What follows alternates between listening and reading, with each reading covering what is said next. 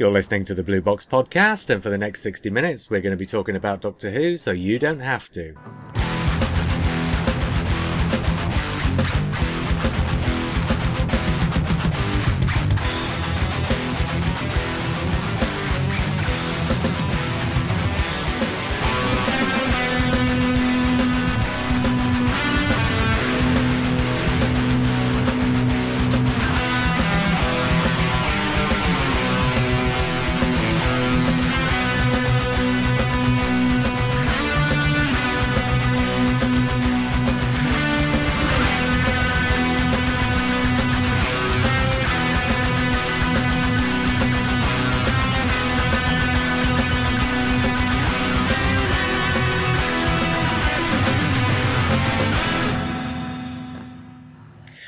Hi, I'm JR, and this is the follow-up podcast to the Target Books rundown of a couple of weeks ago, and as such, I will be interviewing two people about their books about Target Books that are out this year.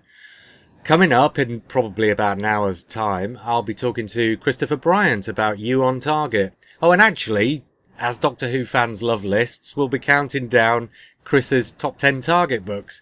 But that's coming up in about an hour. Prior to that, I shall be talking to, well, probably the most important man when it comes to talking about Target books. And that is David Howe of Telos Publications. Hello, David. How are you? Hello, JR. Bless you. Bless you. Well, yes. You know, when it comes to... Pick me up. When it comes to documenting the Target books, you are the Andrew Pixley of the genre. Oh, my word, God. Well, and the reason, the reason for that is, of course, the Target book, which we shall get to in a little while. Okay. But before we do, I mean, let's just have a general conversation about various things to do with the Target books. And I suppose one of the things that's true for me, and probably for a lot of other people too, especially, well, given how successful the Target book was and given the subject of the You on Target book, the Target books, they were a hugely important people in a hugely important element in a lot of people's lives. Is that possibly one of the reasons why you would take on something like the Target book? Why you would be that interested in the first place? I think that's probably the case. Yeah, it's a very difficult thing to try and quantify because there's a lot of nostalgia there. There's a lot of they were sort of in the right place at the right time and seemed to fill a sort of a hole that was there at the right time. I mean, we're talking about 1973. Where probably most of your listeners weren't even born or were even glimpsing their parents' eyes, and some of their parents might not have been born in 1973. It's just a scary thought. So 1973, I mean, there was no DVD, there was no video, no Blu-ray, no Netflix, no streaming, no Sky. You know, there was no way that you could watch Doctor Who except for, you know, when the BBC showed it on each Saturday evening. There were precious few repeats as well. I mean, you know, you just, if you missed it, you missed it. You couldn't go back and sort of watch it in the way that we can access it these days. You know, and JR, the kids of today, they don't know how lucky they are. No. So way back then, it was a time when John Pertwee was the Doctor. He'd been the Doctor for 3 years. Obviously, he started in January 1970. And the show was enjoying, you know, incredible success because I think Barry Letts and Terence Dix, producer script editor at the time, they'd kind of hit on this little formula, hadn't they, of sort of 6 or 8 or however many it was stories a year, each one of them in sort of 4 or 6 parts, and you know, it sort of like crossed all the boundaries and ticked all the boxes, and John Pertwee was a very action-packed, dynamic Doctor for the era, and you know, he was enjoying a lot of success. But I think there was a burgeoning interest in, you know, Doctor Who stories past. I know, speaking for myself, my earliest memories of watching the show on television were Evil of the Daleks, Tomb of the Cybermen. So we're looking at 1966. was when I was 5. That's my earliest memories of watching Doctor Who on television. So when we get to kind of the 70s, I'm watching John Pertwee every week. But you don't tend to think too much about what you'd seen as a kid or what you half remembered. It's just sort of there lurking in the background. And the book that sort of brought it all home, really, was the original Piccolo making of Doctor Who, with a wonderful John Pertwee and a Sea Devil on the cover. Because that book, for the first time sort of anywhere, really, presented a list of all of the Doctor's past adventures. And although it wasn't a list in kind of stories as we understand them, it sort of listed them out by kind of, and there was this adventure and the enemy was the Sensorites, or the enemy was space. I always remember that one for for the Inside the Spaceship story. Enemy was space, or the Daleks, or the Void, or whatever it might be. And this kind of just fired the imagination that Doctor Who had this history, and there was a whole pile of stuff that presumably had been transmitted, or, to be honest, at the time, for all we knew, completely made up by Terrence Dix and Malcolm Knock. We had no real reference point for it, but there were all of these potential past adventures that maybe, oh, what was that? Oh, that sounds good. Oh, that sounds great. And then, of course, the next year, that was 72, I think that came out. And then 73, or was it early 74, we had the Radio Times special, the 10th anniversary. Came out, and that again actually had photographs of all of these old monsters and stuff and all the old stories, and again you start to get this appreciation that this show has got this immense history that is kind of inaccessible because it's the past. Do you think also... Oh, sorry. I was just going to say, do you think also late 72 and early 73, the broadcast of the Three Doctors in a wider sense was a very definite sign on the television for people to sort of think about the history of the show too? I think so. Again, you always have to look at these things in some sort of context. Yeah. And certainly in 1973, in the context of the majority of people who were watching Doctor Who, they probably didn't even know that there were previous Doctors. Yeah. Terrence Dix always said continuity is basically as much as you can remember. And you shouldn't worry about it. If you can remember that there was something with this, then you can use it. Otherwise, don't worry about it. So the Three Doctors, in a way, was a kind of like a really nice anniversary story. There was a sort of a burgeoning fan club around at that time. But there was nothing particularly big. That was Keith Miller's Doctor Who fan club, was sort of around that time. But there was nothing kind of like we have at the moment, nothing global or nothing, significant or particularly large or influential or anything like that. So, Doctor Who was the sum of the memory of the people who made it. And so the Three Doctors was a kind of like a nod to the fact that there had been these other two Doctors. But I still think, frankly, that, if the Three Doctors had Arthur Farns Barnes and Charlie Spriggs as the previous two Doctors, no one then would probably have batted an eye. No. It would only have been the fans years later that went, well, why on earth did they recast those parts when they could, and it's like, well, does it matter? Really, does it matter? Because you're just presenting another story. Why have 27 Doctors? And it's only because Doctor Who has reached the point that it has, where fandom is so sophisticated and we have access to all of this knowledge of everything that's gone before, that we kind of, in some respects, tie ourselves up in knots to try and make it all fit. Yeah. Whereas it would be much more fun if we just didn't bother, and just made a great television show. Unfortunately, the people making it tend to walk the fine line between those two extremes, don't they? Absolutely. So where I sort of coming to with all of this is that this is the era into which the Target books were born. And as I kind of document in the Target book, which is my book all about the history of the Target books, basically it was a couple of guys from the Universal Tandem Book Publishing Company, which was run out of a small shop front in London, very small company, went along to a kind of like a trading fair, looking for titles that they might be able to buy or the things that they might be able to do, and found these 3 hardback books from the 60s that were long out of print. The rights were available. And so thought, well, Doctor Who, that's fairly popular. Let's pick up those and see how that goes. And they wanted them because they were setting up this children's imprint called Target, into which they wanted to publish kids' books, basically. which was great. And so they bought the first 3 titles: Doctor Who and the Daleks, Doctor Who and the Zarbi, and Doctor Who and the Crusaders. They then approached the Doctor Who office at the BBC and said, "Oh, we've got these. Could we do some more?" And Terence and Barry said, "Well, yeah, sure, and I'll write them," as Terence often tells the story himself.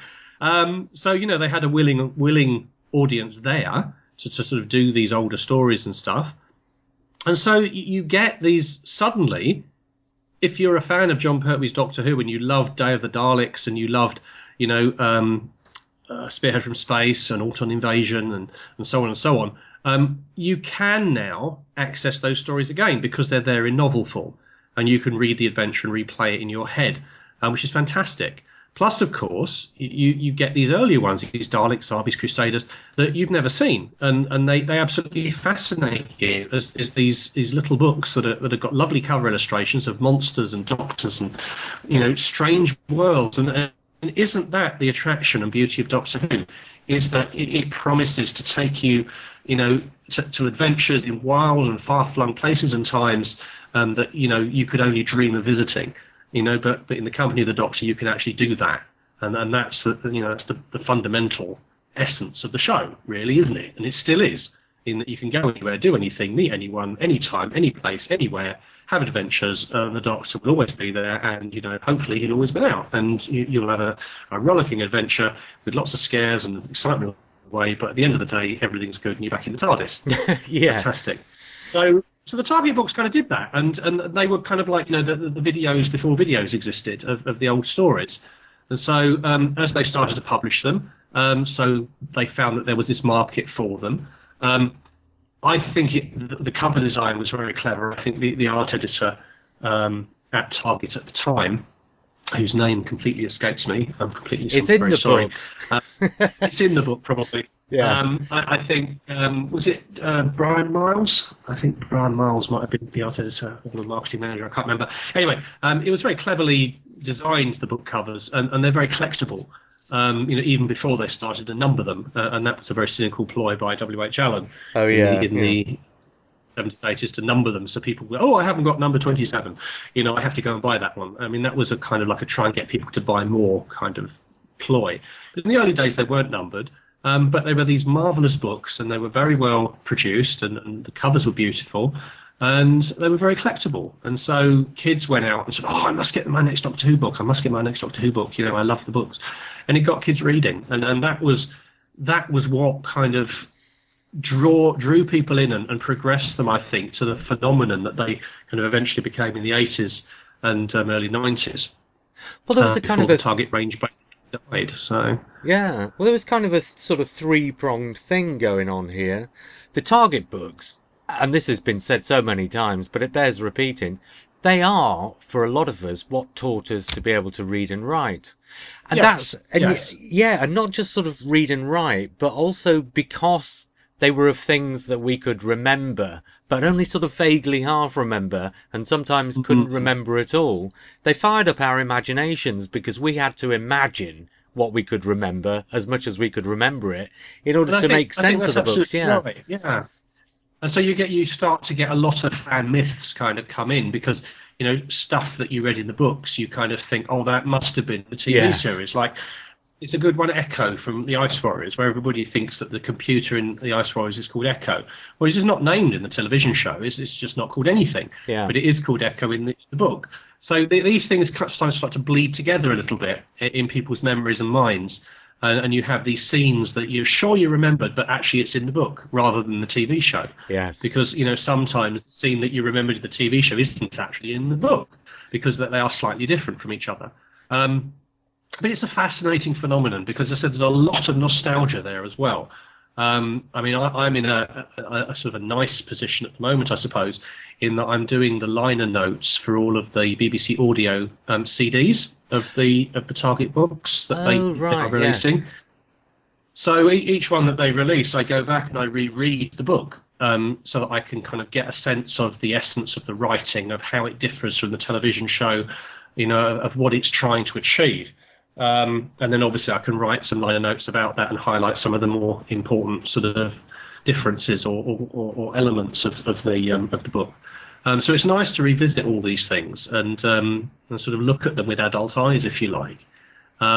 That's And generally speaking, it's a very strong range of books. Yeah, that's some really nice homework, isn't it? Being forced to read the Oh, target yeah. books for your job. Forced to read the target books. You Yes. can't Yes, really absolutely. argue with that. But the other thing as well, of No. course, is, and this is true for me too, when I started buying the target books, I used to watch Doctor Who regularly on the telly, but I wouldn't exactly have called myself a fan, partly because I probably wouldn't have understood what a fan was, but because of the No. target books, and as soon as you buy your first one, then you need another one, then you need You do. all of them, and then you need them all to of them, release more, yeah.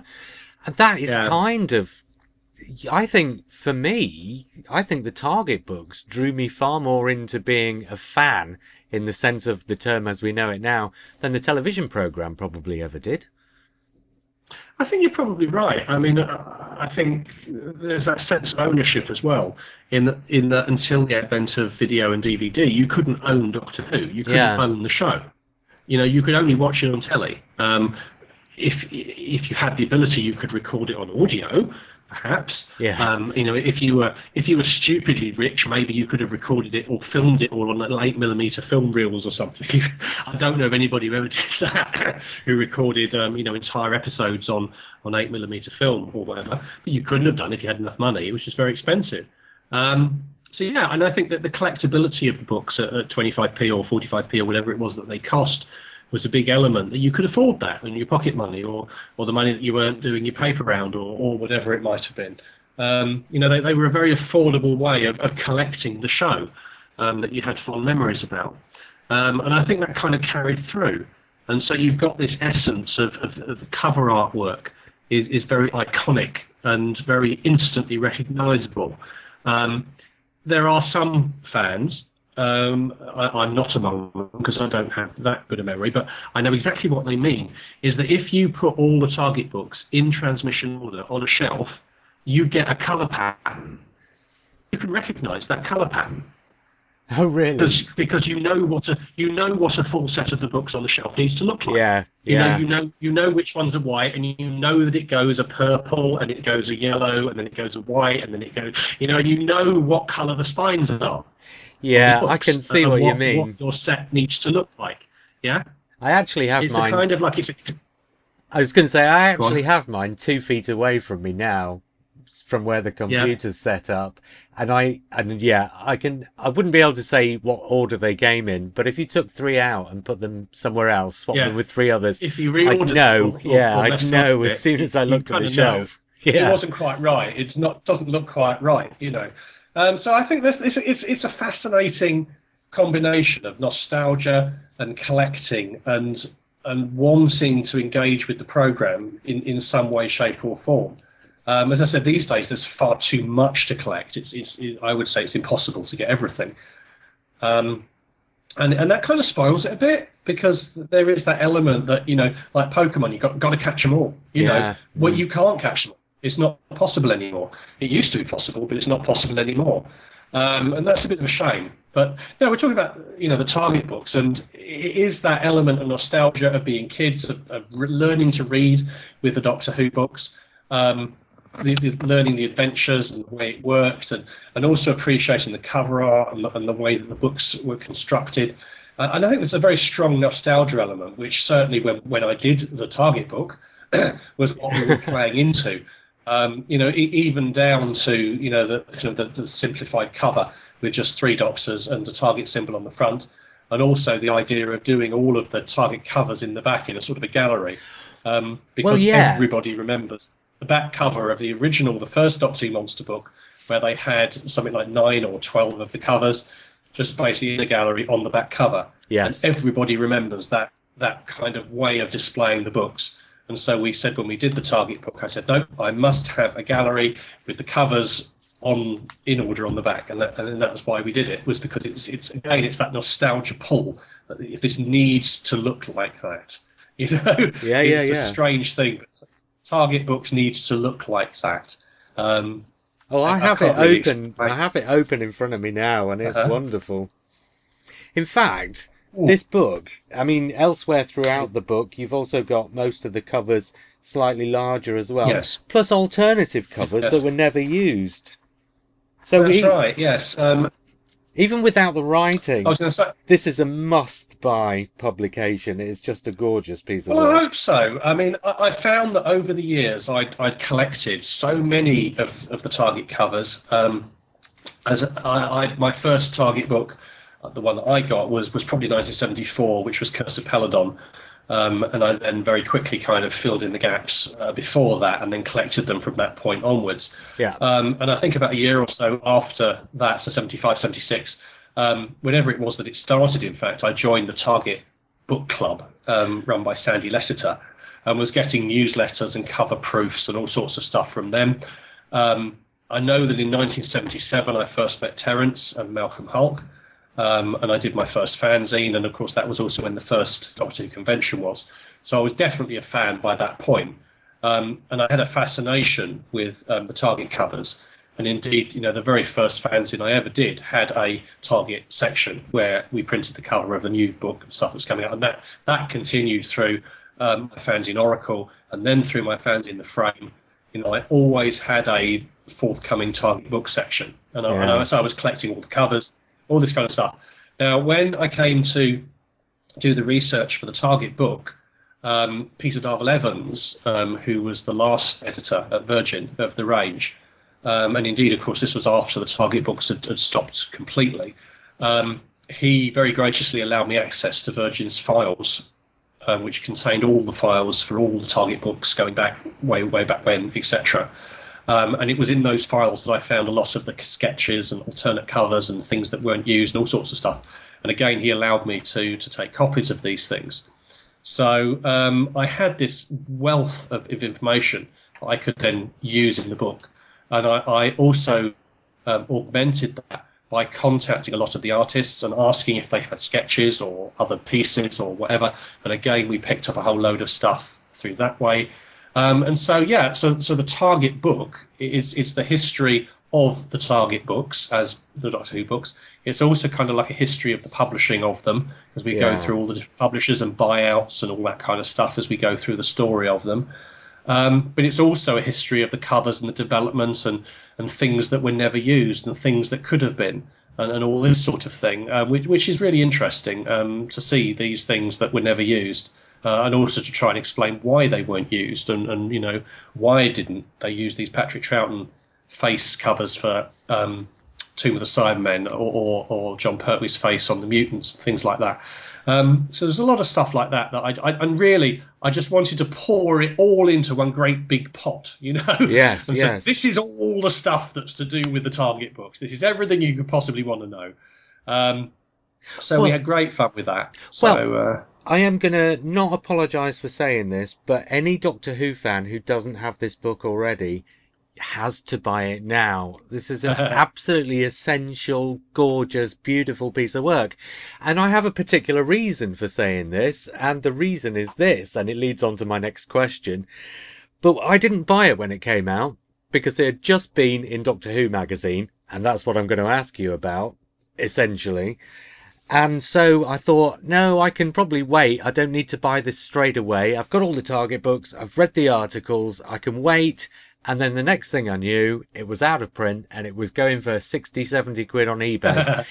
And so this reprint now, as soon as I heard about it, the first thing I did was I went online and I pre-ordered it and made damn sure of getting a copy. And I have a copy now. And thank God for that. I don't want anybody else to be in the same position as me, getting to the point where it's out of print again and they haven't got a copy, so get a copy now. So here's the next question, because, it's an expanded version of the articles you wrote for Doctor Who magazine. Was it suggested to you that you write these articles, or did you suggest to Doctor Who magazine, here's something we could do? And then how did the book come out of that? That's a good question. I can't really remember is the answer.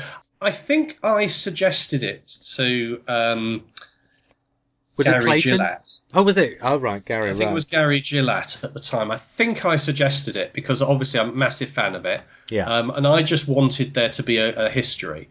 So I think Gary agreed and sort of said, yeah, we'll commission you.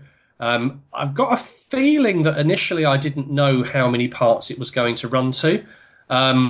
and I just started researching it, started at the beginning, started doing all the work and stuff, tracking down everybody. Yeah. And it kind of then transpired that, there was so much here that Gary basically then ran it, I think, every other issue for about 6 months.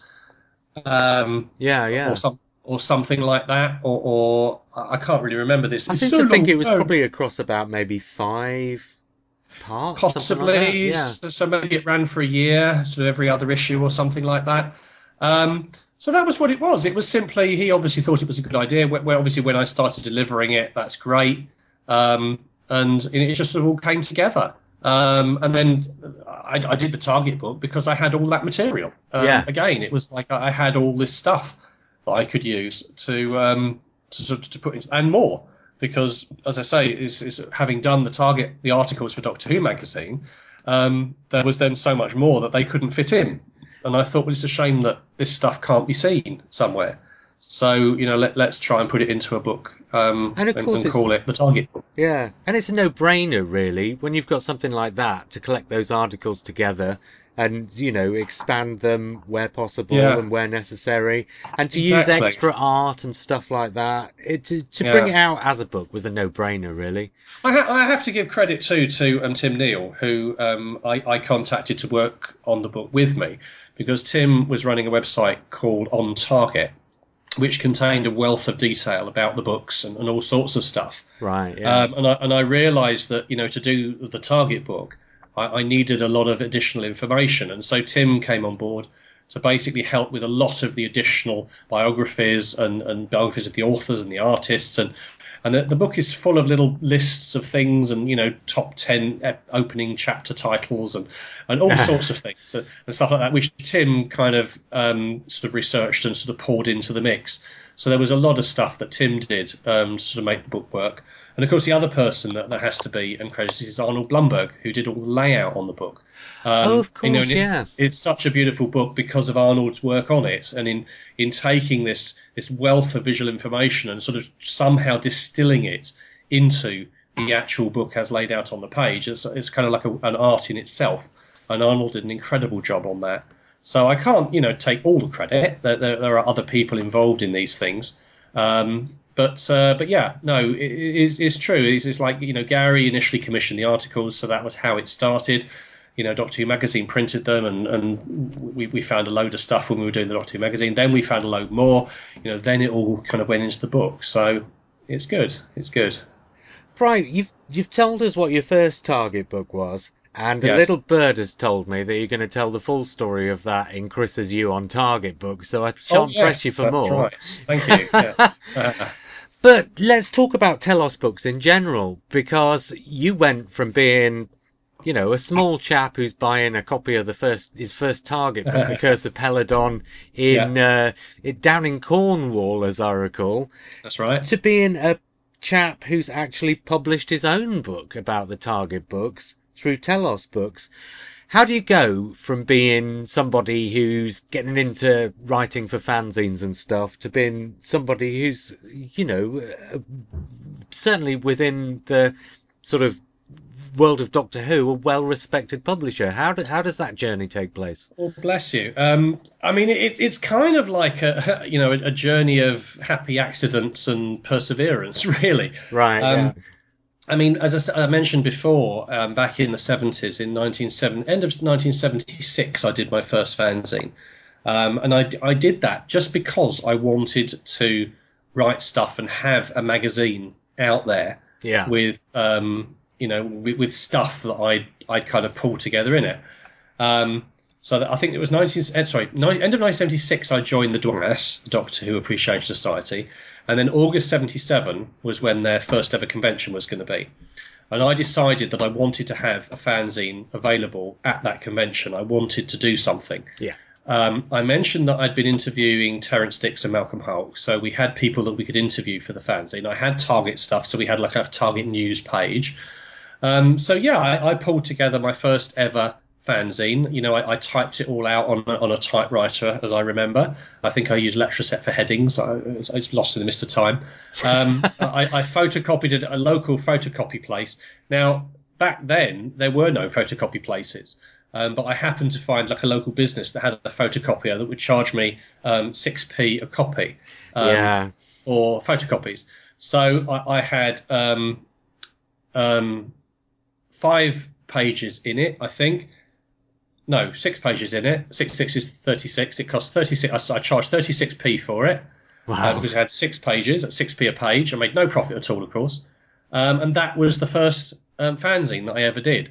And that was like a foolscap fanzine. Do you remember what it was called? It was called the Surbiton Doctor Who Appreciation Society Local Group Fanzine. What a snappy title that was a snappy title, because we'd sort of set up a little local group, and there was me and Paul Simpson and Owen Tudor and Gavin French and a few other people, all kind of in my local area in South London, who were all kind of in the DWAS and sort of got together and watched home movies that I'd made, 8mm films of I built a Dalek, as you do, all this kind of nonsense.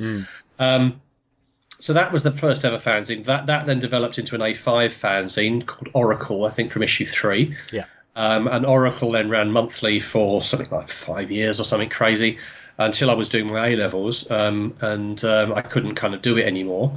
Wow. And so I was basically publishing my own fanzine. Sort of that then led to sort of running the DWAS's reference department, which I think I took over about 1979 or 78 or something like that, when Jeremy Bentham left.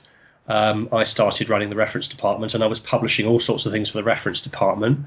I did a special magazine all about the 5 Doctors for the DWAS, which was great fun, which was a full-colour litho kind of cover, and beautiful photographs reproduced and all sorts of stuff like that. So, slowly just trying to do things better. And learning all the time, I'm guessing. And learning all the time.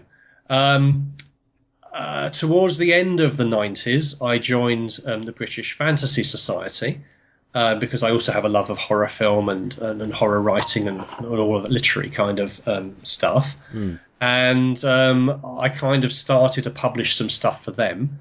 And I did a book called Mythmaker for the Millennium in 1999, which is all about Clive Barker. And that was a little paperback book, which was the first paperback book that I'd ever done. But we managed to find someone who could lay it out, someone who could print it, someone who could do it, did the artwork, blah, blah, blah. So I did that was the first paperback book I think I ever published. And you published that yourself? Basically, yeah, for the BFS. Right, yeah. But I basically did it all myself, yes. Found a printers, so on and so on. Wow. So all of that then kind of like just went one to another. And I was publishing other things called chapbooks, which were like little fanzines for the BFS. And all sorts of stuff like that. And it just kind of went on from there, really. And as I say, so 1999 I did that. Then what happened, I think, was it 1999 or was it earlier? I can't remember. Yeah. Can't remember, because I may be getting ahead of myself slightly, because then a whole pile of stuff all happened at around the same sort of time. Right. There was a TV show called Urban Gothic on Channel 5 late nights, a horror anthology show, half-hour episodes, which I loved, and I watched the first season of that and absolutely loved it. So I got in touch with the production company and talking to them and said, I'd love to do a book of anthology book, and they said, yeah, we'll love you, we'll let you do a book. Oh, fantastic, awesome. So there was the possibility of doing this anthology book on Urban Gothic. Similar time zone, Arnold Blumberg had got in touch with me from America, wanting to do a book on Doctor Who merchandise, which was something that I'd long wanted to do, but never managed to get off the ground. Yeah. So we'd been working on a book on Doctor Who merchandise for a long time and hadn't been able to find a publisher for it. So we kind of said, well, let's just do it ourselves. So we kind of did that book ourselves. And again, I found a printer to do it, and we put it all together. Arnold did the layout. We did the whole thing on the first ever edition of the House Transcendental Toy Box book. Yeah. But what had happened a couple of year or so previously, so around 1996 or something like that. Yeah. Everybody was going domain name mad because the internet was sort of taking off. Right. Yes. And everybody was buying domain names left, right, and centre. It gets a bit more, yeah. So also, of course, around the start of the 90s, we started doing the books for Virgin, and that came out of the fact that we were doing the Frame fanzine. Yes. That Peter Darvill Evans thought, these guys know how to write, they know how to lay out, they know how to design. Let's get some books from them. So we did the 60s, obviously, and then 70s, 80s, and the handbook series and all of that kind of stuff, that good stuff. So that was happening during the 90s. So the domain name thing, as I say, came about, and everyone was buying their own domain names, and I bought my House Who domain because that was the name of my column in Doctor Who magazine. Yes, I was yeah. writing by that time as well. And all of these things, they kind of one happens on the other, and it's a combination of networking and knowing who to talk to, and just blind luck, really, of being in the right place at the right time with the right idea. And so I bought my House Who, and then I was also looking around for other domain names, and I was just looking at other Doctor Who stuff, and Daleks, that had gone, Gallifrey, that had gone, Time Lord, that had gone, Doctor Who, that had gone, Telos, oh, that's available. So I bought the telos.co.uk domain name, not having any thought as to what I might need that for. I thought it's short, it's only 5 letters, it's easy to remember, it might be handy. Yes. So what we then did was we decided to use that domain name to promote the House Transcendental Toy Box. Because we had a book, but we thought, well, how are we going to promote this? And I thought, well, I've got a domain name. Why don't we just set up a web page to promote the book under that domain name? It makes it easy, And we'll put Telos on the spine, call it a Telos book. What the hell? So we did all that. That was going on. Then in the horror fantasy sphere, in the BFS sphere, another friend of mine there, Pete Crowther, has set up a publishing company called PS Publishing. And he was publishing quite successfully a series of horror, science fiction, fantasy novellas by a number of different authors. And I thought these were great. And I thought it was a great idea. And I thought, well, I'd quite like to do some Doctor Who ones. I wonder if we can do some Doctor Who ones. So I contacted the BBC and said, could we do some Doctor Who ones? Sort of sent them in a proposal thing and an outline, a cost breakdown, and all the good stuff that you'd expect in a business plan. And they came back, and much to my surprise and pleasure, said, yeah, we'll license you to do some Doctor Who novellas. You must have asked at the right time. I must have done, exactly. And they said, no, but we won't license you. We'll only deal with a company. You have to be a limited company. Yeah. So you need to set up a limited company. So I thought, right then, so I'll set up a limited company. So I set up telos.co.uk, Telos Publishing. I contacted Steve Walker, who was a friend I'd known for many years in Doctor Who fandom. And of course, one of your collaborators on the handbooks and so on. Absolutely. So, and also Steve at the time worked for local government doing small business legislation. So he was basically very well versed in running companies and what you needed to do and everything. And I said, look, Steve, I'm doing this. Do you want to come in and partner with me in the company? And he said, yeah, sure. And thus was Telos Publishing born. So we started. But I don't know whether you were the first, but you were certainly the first I was aware of an independent publisher outside of the BBC and Target and Virgin and so on, but an actual independent publisher. Well, you could say that maybe Who Dares, maybe Andrew Skillis's Who Dares books, the Cyberman book. Oh, of course, yeah. But I mean, you were the first one that seemed to be a company that was actually doing this as an ongoing thing. Possibly. I don't know, yeah. Yeah, you're probably right, actually, yeah, if you go back. Well, I suppose Who Dares was for a time. So, So we started to pull together Doctor Who novellas, but in the meantime, the Urban Gothic book kind of took off, and so we decided to make that a co-production between Telos and the BFS. So it was actually the Urban Gothic collection was the first book that Telos actually published. Right, yeah. And then I think followed by Time and Relative, the first of the Doctor Who novellas. And then we just kind of continued from there. That's by Kim Newman, isn't it? That was by Kim Newman, yeah. That's quite a nice name to have on the cover of your first book. Absolutely, and that's why we chose Kim to do that, because he's a tremendous writer, very talented, and he absolutely came up trumps with that book. It's a brilliant book. Yes, it is. So we just kind of continued, and we realised, of course, that we couldn't rely on the BBC licence. We had to do other things. So alongside the Doctor Who novella range, we started to develop other books and other things. Like I think we did a guide to Stargate was one of the early ones that we did, and so we just kind of went on from there. And 16 years later, we're still here. We're still publishing loads of books. Well, I had one through my letterbox just a couple of days ago. Oh, yes. Fact. Time of the Doctor. Yeah, the new one from Stephen. That's right, yeah. So that's been a long time coming, so I'm glad that that's kind of finally seeing the light of day. We actually had the hardbacks of that in today, so Steve's been here signing them. Oh, right. And so we'll be sending the hardbacks out a bit later in the week. So they're great books, actually. They're essentially, I suppose, kind of the modern day equivalent of the program guide, but they're sort of, yeah, but a bit more detailed. So much more detailed. Vastly more detailed. Yeah, they're the if you like the new series, they're basically the books you need to get. Oh, thank you. We'd like to think so. They're very accessible. They're very readable, very accessible, and they cover off. It's kind of like a watcher's guide almost. It's like looking in on what's happening. So you don't need to. Yeah, they're not so filled with so much minutiae that they become sort of off-putting. But there's enough there that you learn about everything.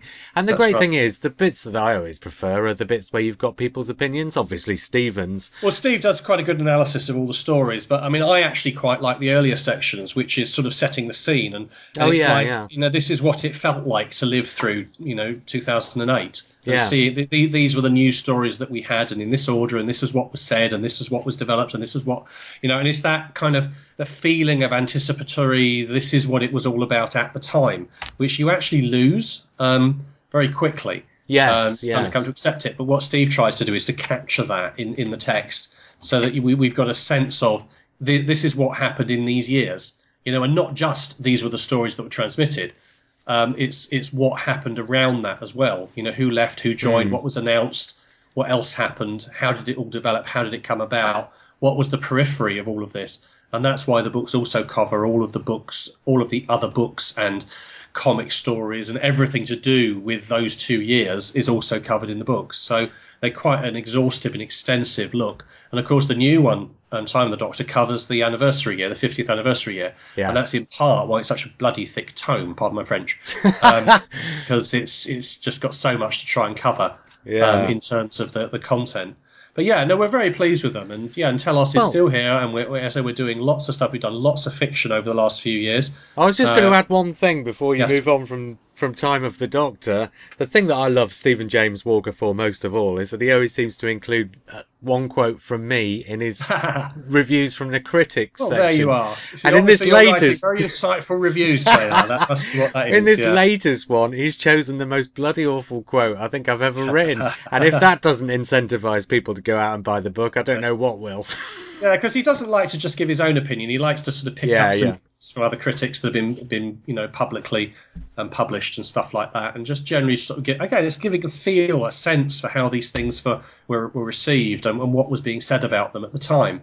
And of course, that's something that we did in the Television Companion when we did that for Virgin, was to very much try and give a overview of how this was received at the time, not what people think about it now, but what was the reaction at the time. So what did the newspapers say, what did the critics say, what did the fans say, at the time, and that's back in gives the immediate feedback kind of thing. And that's back in print now too. And again, and again, that's an absolutely essential book. When I was sort of getting back into, because I had a period during the 90s where I kind of lost my interest a bit, and then sort of at the end of the 90s, early noughties, when the DVD started coming out, really, I totally got back into it. And the Television Companion was the first thing that I went out and bought. And, that was vastly important in getting me back into Doctor Who. Thank you. That was, you have a knack of understanding or realising what the essential books are going to be, really. Well, we hope so. We always try. I mean, we don't always get it right, but we always try and make sure that, what Telos is doing is worthwhile and, and they're good books, because, we feel that we have a reputation of sort of some degree of quality in what we do, and we don't want to let people down. So, if we're going to do a factual book about anything, whether it's Doctor Who or Blake Seven or Survivors or, what have we else done recently? Battlestar Galactica, the Avengers, the old things. I mean, we've got books coming up. There's one on Transformers. I think there's a Power Rangers one we've got coming. There's all sorts of stuff we've got kind of bubbling under that'll be out in the next few years. Yeah. But what we want to do is we want to make sure that everything we do, is a quality product. And if you buy a factual guide from Telos, you are going to get something that is actually of worth. Because if it's not of worth, then why should we be publishing it, kind of thing. Yeah. So we do try very hard to make sure that that's the case, and that's the same obviously with the Doctor Who books that we do, as much as the other books. It's kind of, it's just the way we are, and we put as much effort into the covers and all this kind of stuff as we do into the text to try and make sure they've got the best covers, the best looking books, good design, nice looking inside. We really do try to make sure that what Telos does is good and worthwhile, and that hopefully people will keep coming back and buying our books, whether from us directly or from Amazon or from bookshops or whatever. We don't really mind where you buy them as long as you buy them. And of course we've got them on Kindle and Nook and Kobo now as well, and increasingly the backlist is being added to those platforms too. So it's all good. And we're still enjoying ourselves. Well, while you're here then, what other, apart from sort of TV guides and that sort of thing, what else did Telos do? Because that's not the whole of what you do by any stretch of the imagination, is it? We the last few years we've been very busy. We went through a little bit of a sort of a slight expansion of what Telos was doing. We'd always done horror and science fiction and fantasy books. We started doing novellas way back when with a book called Cape Wrath by Paul Finch, which was one of the earliest horror novella that we published. Then we did titles from Simon Morden and Chris Fowler and Simon Clarke and people like that. Fabulous books that we absolutely loved. So we've always done horror, and we're big supporters of sort of horror and fantasy and science fiction kind of elements. And so we're kind of continuing that. I mean, we're now publishing, there's a great horror series by Helen McCabe called the Piper trilogy, which is all about like the Pied Piper of Hamelin. Right. As it's taking that as its backstory. But it's all about like this was actually real, and he actually was a child abuser and all this kind of stuff. It's a great horror trilogy, which is all about how this young lad kind of thwarts the Piper as a kid, and then as he grows up, he keeps like re-encountering him in the novels, and until he finally sort of meets him in the third novel, which we're literally on the verge of publishing, which is called The Codex, which is a new one that's out. So that's a great series. We recently picked up Sam Stone's Vampire Gene series of books, which is an adult vampire series. So there's no sparkly vampires there at all.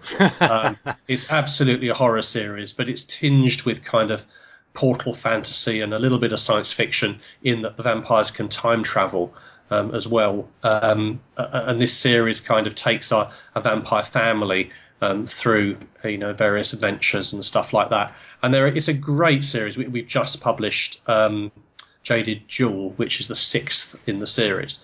So there's 6 tremendous vampire books there from Sam.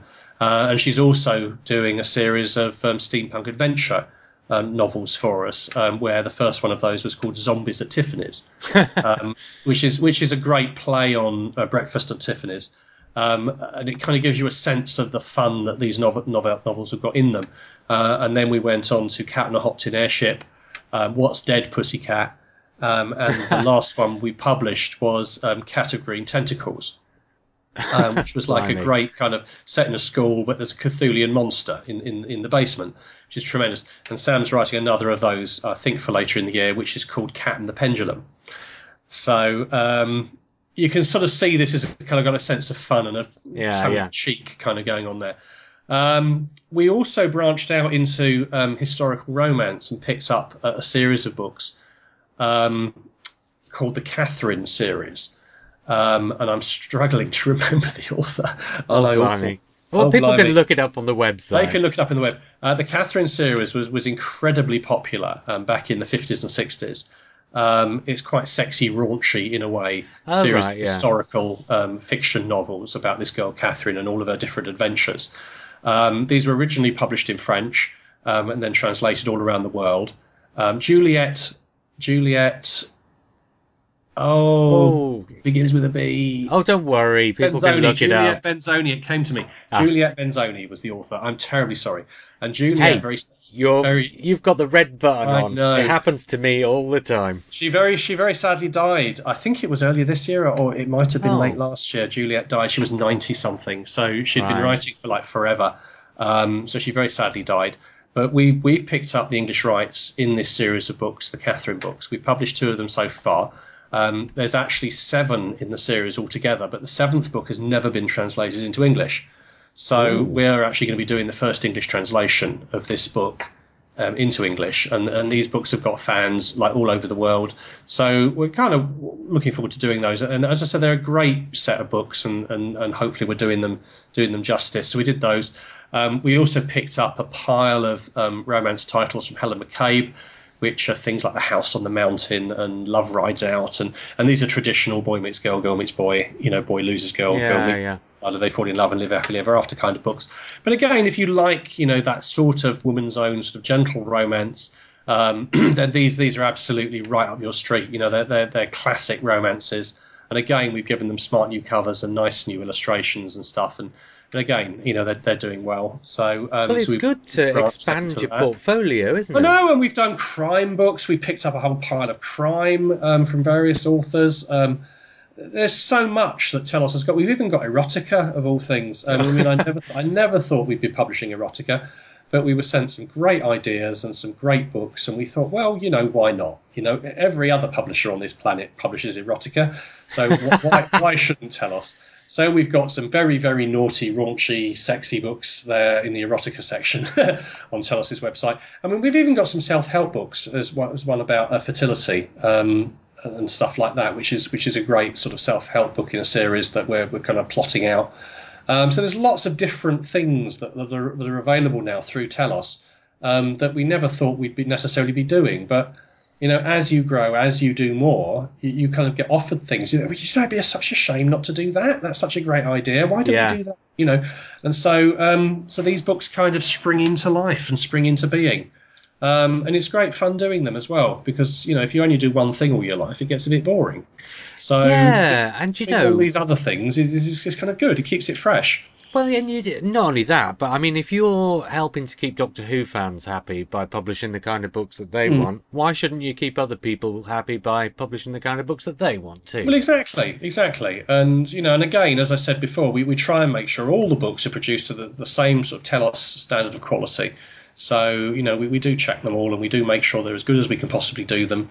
And the covers are lovely. And, we have a lot of fun with it. But, we publish people like Raven Dane. We got some fabulous a book of Victorian ghost stories from Raven called Absinthe and Arsenic, which is a tremendous short story collection of stuff from her. And then she's also done an alternative 1066 history novel called Death's Dark Wings. Oh, yeah, that sounds interesting. Which is just kind of an alternate history, and it's like there's raven gods and stuff like that around in 1066 helping and hindering Harold and stuff like this. So again, brilliant novels, brilliant things. We've got steampunk novels, one called Captains Stupendous by Rhys Hughes, which is the story of three captains, brothers who go out adventuring and have the most surreal adventures and as they go. They're lovely, lovely books and lovely titles and good fun books. And, we're very proud of everything that we publish through Telos. We've got some good stuff, I think, but we just need people to go there and look at it and go, oh, that's interesting. That's only £3 on Kindle. Goodness sakes, I'll grab that one. Well, I was just going to say then, the final question, obviously, we've said it, but the final question is then, well, it's not just a final question, because we have said what the website is, but telos.co.uk. That's right, yeah. And here's a recommendation from somebody who's, had a couple of books out and sort of not in, by any stretch of the imagination, in the same way, but obviously through Create Space, I'm now publishing the You and Who books myself. Right. But here's a recommendation from me for anybody buying: don't go to Amazon or anywhere else, or maybe if you do want to go somewhere else, go to one of the sort of small independent Doctor Who bookshops, but go to the Telos website, because if you want to support, independent publishing, buy from source, because that way other companies like Amazon don't get this bloody great stupid sized cut. Exactly. Make sure the money goes to the right place. As bless you, JR. I mean, obviously the downside is that we have to charge postage, and there's not much we can do about that. Wow. And it is what it is, and we try and charge what it is. And of course, Amazon doesn't. So bless their little hearts. But yeah, no, if you buy from the Telos website, 100% of the money comes to us and allows us to publish more books and invest in more titles that hopefully we think people will love and enjoy, and want to see. And books like the Target book, going back to that one, they're not cheap. A full colour, 270-page, massive hardback in front of me. It's not a cheap book to do. No. That's got a considerable outlay on it for us, and so there's a risk associated. And so obviously, the more people that can pre-order books from us, it gives us, the sense of how many we need to do, the interest in them, whether it's worth doing it in the first place. We have cancelled books in the past where the pre-orders have just not supported the fact that we wanted to do a hardback, and then we've just had to refund everyone's money, which of course we do. So it's one of these difficult things, really, is because obviously, as I said, buy from wherever you want to buy. If you want to get them from Amazon, then get them from Amazon. We really don't mind. But obviously, if you buy from Telos Direct, we get all the money. So we can then use that money to do more books. Yeah, it's not like you get all the money and bung it in your pocket. Oh, God, no. You get all the money, and that's what enables you to make the books that people want to buy. Exactly, to do more stuff. So yeah, you're right. But, well, thanks for joining me, David. That's been great. Thank you, JR. It's been an absolute pleasure, and I hope the You and Who books continue to do well. I think I've got a piece in one of those, haven't I? Is it the first one? Right about the Mythmakers? Was that You on Who? Yeah, that was the second one, yeah. Was that the second one, was it? Yeah. I lose track. But that's worth buying the second one for. Absolutely, of course it is. David, thanks. It's been great. Thank you, JR. Take care. And now I'm with Christopher Bryant. Hello, Chris. How are you? I'm all right. I'm good. Oh, good. You are, of course, the editor of the forthcoming book, You on Target. I am, of course, that. And that is why we're here today to talk about Target books. Which I'm really looking forward to. Well, let's dive straight in then. Tell me, Chris, do you remember what your very first ever Target book was? Well, I think I do. Because I think my very first Target book was Carnival of Monsters. And if it wasn't, then it was as near as damn it. And I was really, really very young. Because I got into... I'm a little bit younger than you. And get over yourself. Okay. And I'm not much younger, but I got into Doctor Who in season 18. That was my introduction. I was about 4 years old at the time. Wow. And so it wouldn't have been long after that I would have been bought my first Target books. And I'm pretty certain Carnival of Monsters was where it started. And I was actually, in preparation for this, I was just thinking about that. And I was thinking, what a book to start with, because the concepts in there are kind of mind-blowing. It's not just your standard land on a planet, fight some monsters. There's the mini scope, there's lots of different locations, there's stuff like that. So I must admit that's the sort of thing that would have got me really sort of intrigued, and so I think that was my first one. That is a pretty odd one to start with, isn't it? It is. Yeah, I mean, because it would have been bought for me by my mother, and maybe it was the front cover. Yeah. I mean, the title, Carnival of Monsters, you think it's going to be a bog standard Doctor Who, lots of monsters, this sort of thing, don't you? Yeah. But it's literally a carnival. Yeah. So yeah, that was where it started, and then it just continued. And I'm going to say the same thing that people always say about the Target books, which is that that's what we had. We didn't have Netflix, we didn't have DVDs, we didn't have the internet. We had books that had been written based on it, and that was the only way of finding out what had happened before Peter Davison or wherever we happened to be at that time. Did you have a moment of revelation when you found out how many there were? I don't remember that exactly. I think it would have been more a moment of revelation of realizing that there was an end to them, because when you're that young, you just assume that these things are ongoing. That the idea that you would ever reach an end to it wouldn't have occurred to me. And then at some point, I would have seen a list. Yes. Certainly, I remember the first time I saw a list of the televised stories would have been the 100th edition of Doctor Who magazine, which had a big centre spread with all the stories up to that point, which I think was up to the Twin Dilemma, or it might have been up to Revelation. Yeah. I'm not sure. It was certainly up to partway into Colin Baker. And I would have just assumed that all of those were also available as novelizations, which at that stage they wouldn't all have been. And then, of course, I was buying Doctor Who magazine, so therefore I was seeing reviews of new books coming out. and you gradually become more and more aware of it as a process rather than just a sort of cloud of stuff that you can go and pick from. So what were your favourites then? Well, it's funny you should ask that. Well, not necessarily your favourites, because let's get into your favourites in a minute. Which ones are the ones that you sort of most remember or read most and most often? Because I mean, if I were to choose my actual top 10, it wouldn't necessarily correspond entirely with all the ones that I was just reading over and over and over again when I was a kid.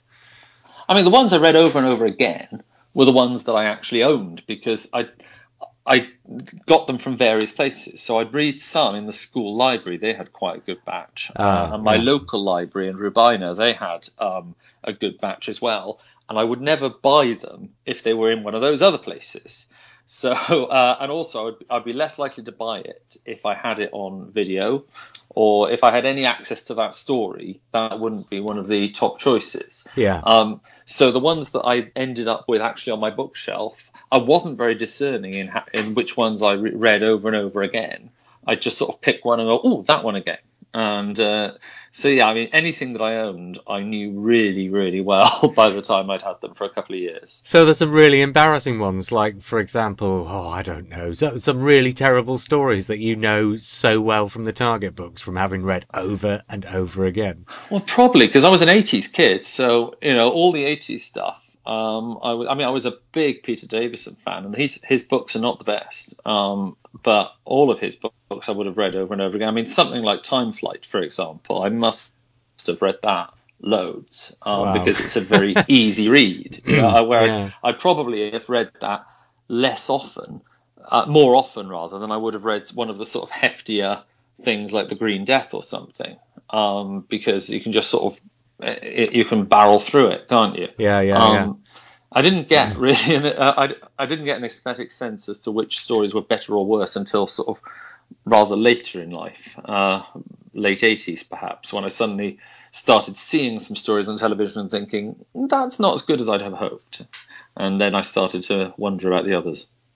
Did you get to a point when because there was one book that I didn't buy until years later, because it was Battlefield that came out after the range had basically finished, and I didn't pick it up till years later. But right up to the very end, even though I was, 22 by the time the targets came to a finish, and these were being written for basically 8 to 12-year-olds, and by the end, a lot of the time, I was just sort of really perfunctorily reading through the books because I felt it was kind of a duty to do so, because I'd bought them because they were part of a collection, but I'd kind of lost interest in some of those later targets. But do you know if you ever A, completed the collection, and B, actually read everything? I never completed the collection. Right, okay. Because what happened with me, I mean, I would probably have done so, but before I got that far, we hit the early 90s and the New Adventures came out. And I started buying the New Adventures, not immediately. It took me a couple of years to start buying them. But once I had started buying them, I lost interest in the novelizations. And I was getting into my late teens by this point. And so from around the mid to late 90s onwards, all my Target books ended up in a box, just being moved from house to house. And I'd got into other things. So no, I never finished the collection. And it turns out there were a couple of books that I still don't know how I ended, because if I bought a book, I would read it. But there are a couple in there that I know I haven't read. So I'm now bewildered as to how I ended up owning them. You've got to spill the beans and name a couple of titles then. Well, okay, I read recently for the very first time Day of the Daleks. Oh, wow. I know. I mean, that's a classic. But I had it on video. Yeah. So I'm surprised. I must have bought it right at the end when I was just getting into the New Adventures, intending to read it at some point, and never got around to it. And I'm pretty certain I've got a copy of Brain of Morbius, which is the...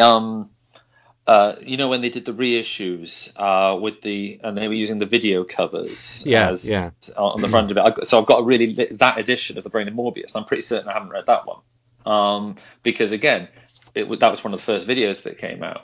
So that's something I can read at some point this year. I I've enjoyed sort of reading Day of the Daleks for the first time and revisiting a couple of the others over the course of this year. It's been a nice little revisitation or visitation, and I haven't reread the Visitation yet. Shall we get into it then, Chris? Yep, we can do that. Are you going to... Oh, okay. We better explain for anybody who's not aware. You've written up a list of your top 10 target books, and that's what we're going to do now. Well, it's interesting because when you, on your podcast's Facebook page, when you were asking everyone to come up with their top 10, so you could come up with your amazing top 50, which you put out last week. Last week as we speak. It'll probably be 2 or 3 weeks ago as this goes out. Yes, absolutely right. Last week as we speak. But I came up with one then to be part of that process. And then when we talked about doing this podcast, I did it again without looking at what I'd done before. And then I compared the two, and they weren't that different from each other, actually, as it turned out. There were a couple of differences. Oh, it's a classic thing, though, isn't it? On any given day, a Doctor Who fan can name a completely different top 10, can't they? Exactly. But what I ended up with both times, which I think is interesting, is a top 10 where the same writer doesn't turn up twice. I've got 10 different writers in my top 10. Oh, on each of the 2 occasions? On both occasions, that happened. Wow. So I'm using my second list, my most recent list, and it's got 10 different names in it again, which I particularly like. That is the fact. Well, that's really interesting. Are you doing it in a preferential order then? I am, yeah. I can start at number 10 and move up to number 1. Shall we get into it then? Let's do that. Okay, what's at number 10? Okay, so at number 10, it's Ian Marter. Ooh. And it's The Invasion. Okay, well, it's not the obvious one, but yeah. When I do this we'll talk a little bit later about You and Who related issues, but in the very You and Who way, I was thinking very much about what these books meant to me and how much they are important to me and things like that, rather than some sort of I don't know, 5 stars, 4 stars kind of thing. And The Invasion, I remember being particularly excited by that one, reading it on holiday for the first time, and then reading it over and over again. The front cover really kind of spoils who's doing the invading. It does, just a little bit. But it doesn't feel like... Because I think the 8-part version from television, that's 8 episodes of that is quite a lot, and then it's actually a few episodes before the Cybermen turn up, spoilers. Yes. But it didn't feel like that in the book. It felt exciting throughout. I was really interested that this was like the debut of UNIT, because I'd read loads of UNIT books by that point and seen some UNIT on TV probably as well. And so I think this is a really, really good, one.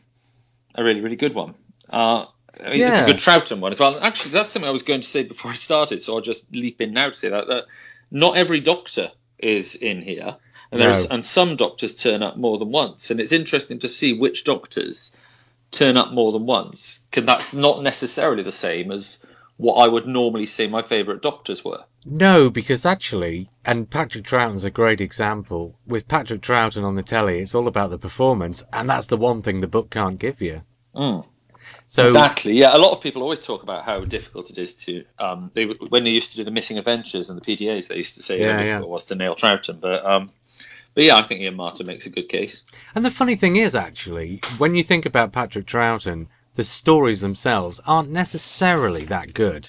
I mean, some of them have fairly classic status, but a lot of the time that's because of the ideas rather than necessarily the execution.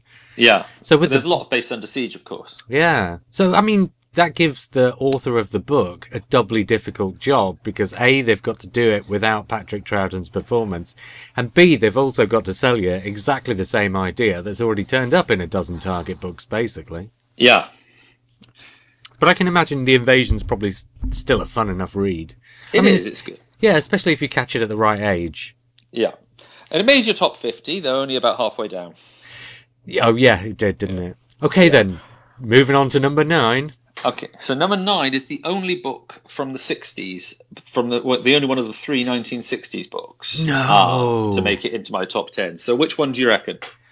You see, I want it to be the Crusaders. It is the Crusaders. Oh, really? Wow. Yeah, it's the Crusaders. So all 3 of these were in my school library.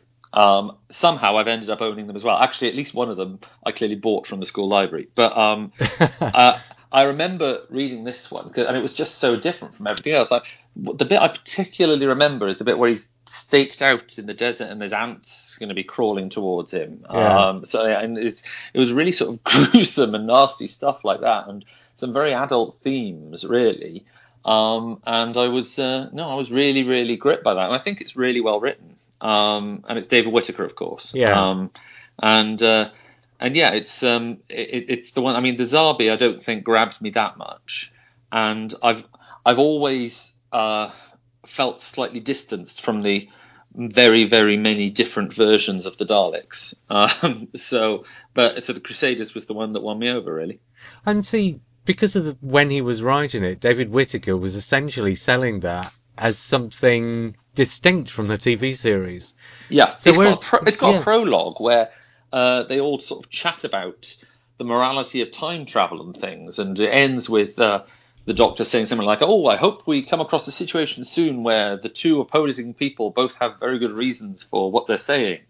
And lo and behold, yes, they do immediately. Of course. It's different. It's very different from what would later come.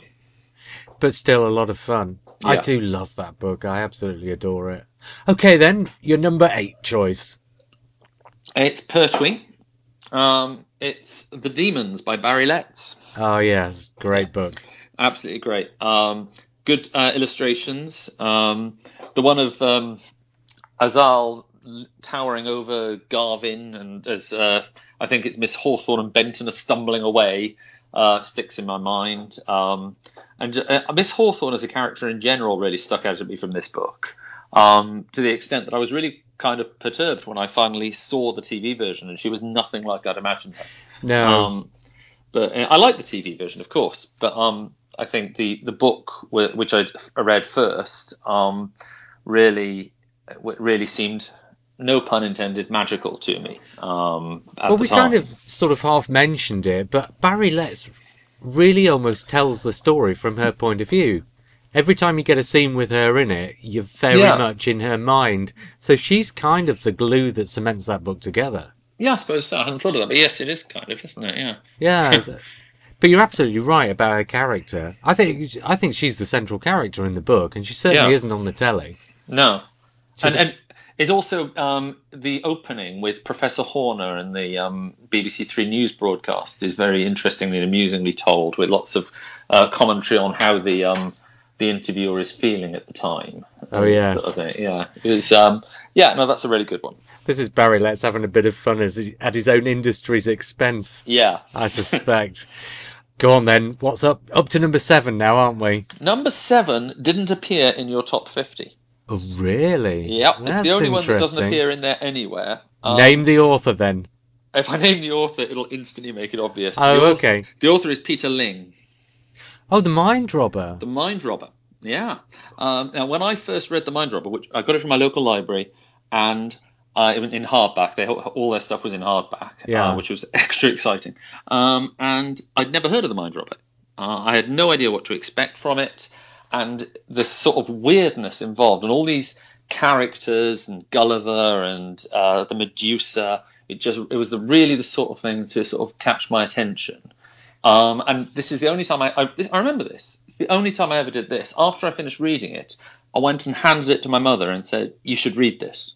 Oh, really? And so she read it then, and she enjoyed it as well. And she wasn't a fan, so probably it was the only Target book she ever read. But yeah, I was that sort of excited by it. And I must have got that one out from the library loads of times. I don't think the TV version does let me down on this occasion. I think the TV version is probably just as good, but it was. But yeah, it was just the ideas. I mean, it's both Peter Ling, of course. He's doing his own story. Yeah. And he just simply lays it all out there again. So I'm giving, I suppose, equal credit for the original ideas as for the book itself. I can imagine, though. I tell you what, that probably was a little bit like a sort of literary version of one of those Ray Harryhausen films. Do you know what I mean? I loved those, yeah. Yeah, and they're all about the set pieces, aren't they? Yeah. And The Mind Robber, actually, I can imagine it reading as a series of set pieces that are kind of stepping stones on the way to the destination. Yeah, definitely. And I always think, well, not always, but after I'd read it a couple of times, I thought, well, how would this be done now? What would be different? Because I think, can you imagine if they tried to do something like that now? I mean, the cultural references would be different. You'd be fighting Pokemon or something. You wouldn't get Lemuel Gulliver quoting Jonathan Swift.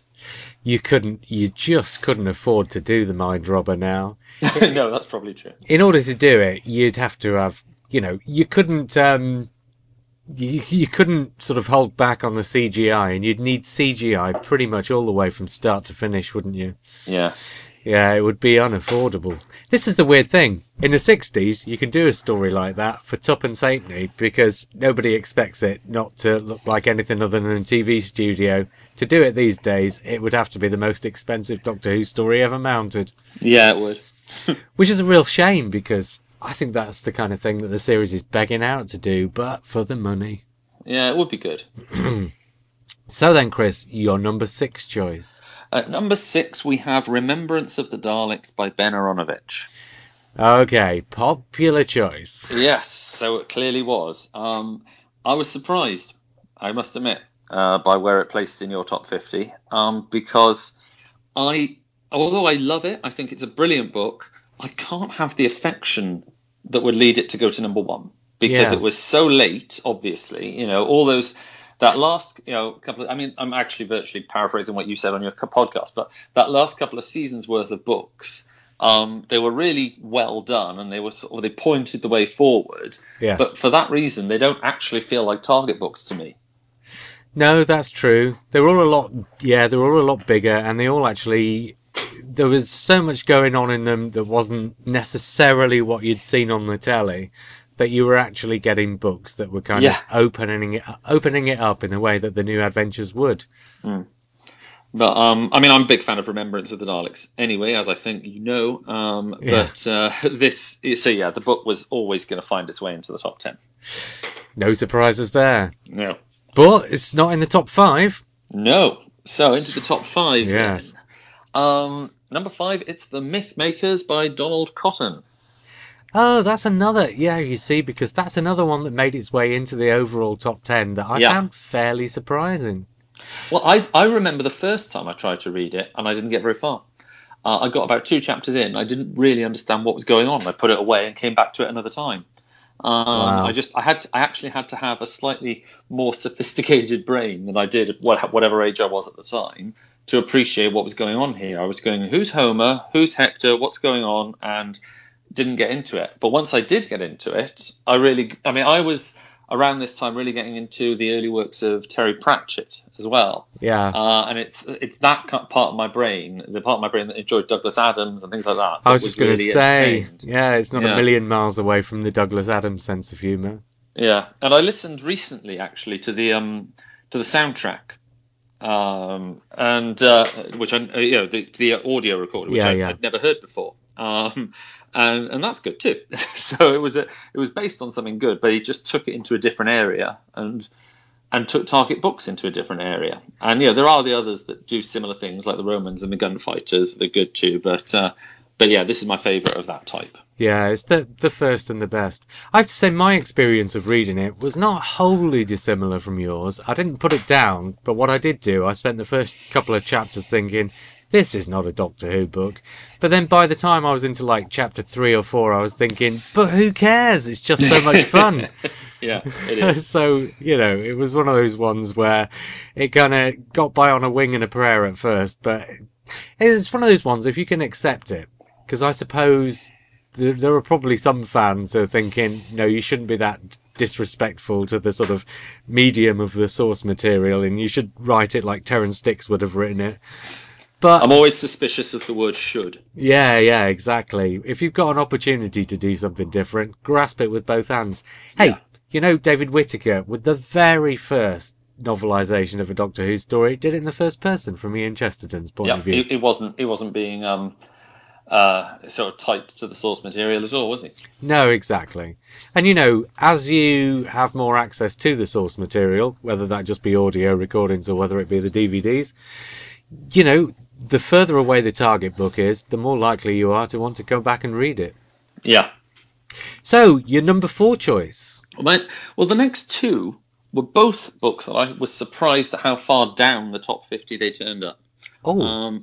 Number 4 is by Nigel Robinson, and it's The Edge of Destruction. I was just going to say, is it The Edge of Destruction? I mean, those books where they've taken 2 televised episodes and they've got to make a book that's as long as their book they made of the war games. Yeah. You know, they've got room to breathe in there. And I think The Edge of Destruction in particular has got loads of really great description of people walking around in the capital S ship. And this idea that the ships become threatening, kind of, and they're worried that something might be in there with them. And it's really nicely described, and it's really atmospheric, and more so, I think, than the televised version. And yeah, so that one I think is a real underrated gem.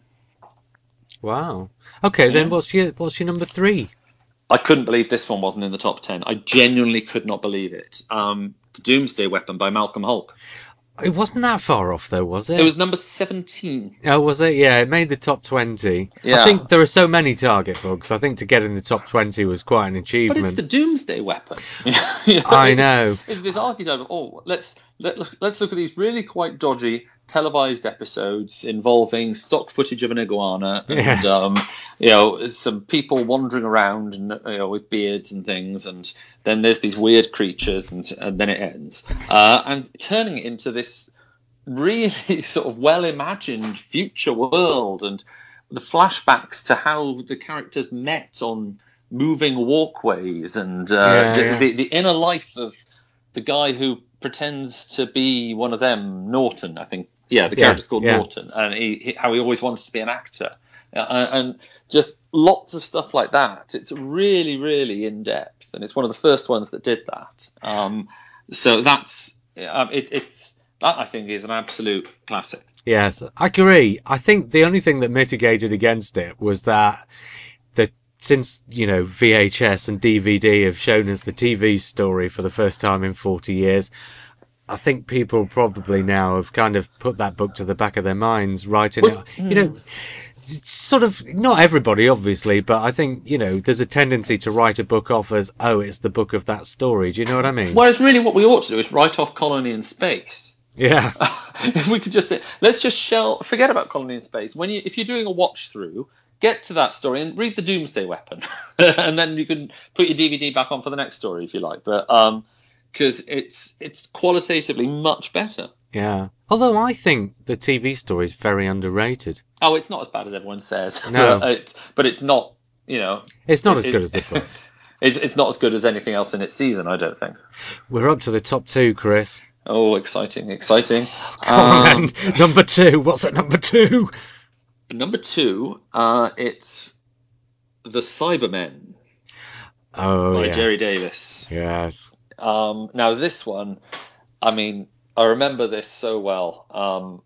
I remember once I was off games one afternoon and I didn't have any work to do, so I went to the library, picked up The Cybermen, went there an hour and a half while other people were playing rugby or some such thing. I sat there and I read through The Cybermen. And then at the end, people say, "What? Have you finished that book?" "Yeah, I finished it." Yeah, and they just could not believe that I could have finished it. And I was like, "Well, of course I finished it. It's Doctor Who and the Cybermen. I've read it a million times." And it's one of those I could just sort of power through it because it was always so enjoyable to read. And familiar as well, I guess. Oh, it's very familiar once you've read it a million times. Yeah, but there's a reason why. It's a. I mean, it's not the moon base. It's its own thing. Thank goodness. I mean, I don't dislike the moon base, but then I've never seen the moon base in its entirety. Well, yeah. Yeah, but the Cybermen is. I mean, I nearly put that at number 1. Well, speaking of which, then we ought to move on and find out what it is. I'm going to guess. Oh, go on then. Well, I'm going to try and guess. I've got 2 titles in mind. I'll throw them both out, and then you'll tell me it's something else entirely. Go on then. Okay, it's going to either be the Auton Invasion or Battlefield. I can see why you'd guess Battlefield. It's neither of those things. Okay. No. But did you spot which writer I haven't mentioned yet? Well, Terrance Dicks? I'm going to read you an extract from this book. Okay. And it's one I've actually mentioned already on the podcast.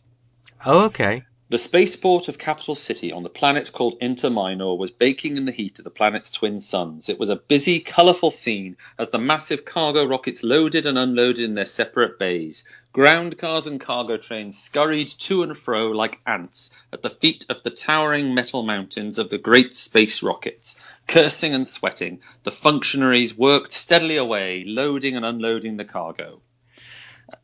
Well, I should have guessed that, shouldn't I, really? It's Carnival of Monsters. I mean, that's the first paragraph of pages 10 and 11, which is 2 whole pages of description and the political situation on Inter Minor and President Zarb and meeting the officials and the functionaries and the caste system.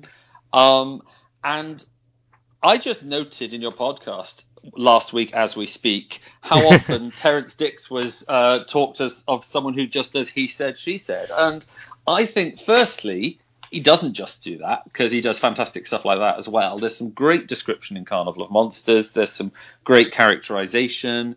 But also, as I think he said in the past, the whole point was, let's get this story down on the page. Yes. And all those Terrance Dicks books, I credit with, I mean, okay, so now I write now, but I'm also a teacher. I teach English. I credit Terrance Dicks in particular, and the Target range in general, with that. You know, these books made me who I am today. And Carnival of Monsters was the first one, and it's still a bloody good one. Yeah, yeah. I should point out, and I probably should have pointed this out at the time, when we were doing that, talking about the Target books and talking about the Terrance Dicks ones, I should have made it absolutely clear that the he said, she said thing was not a criticism.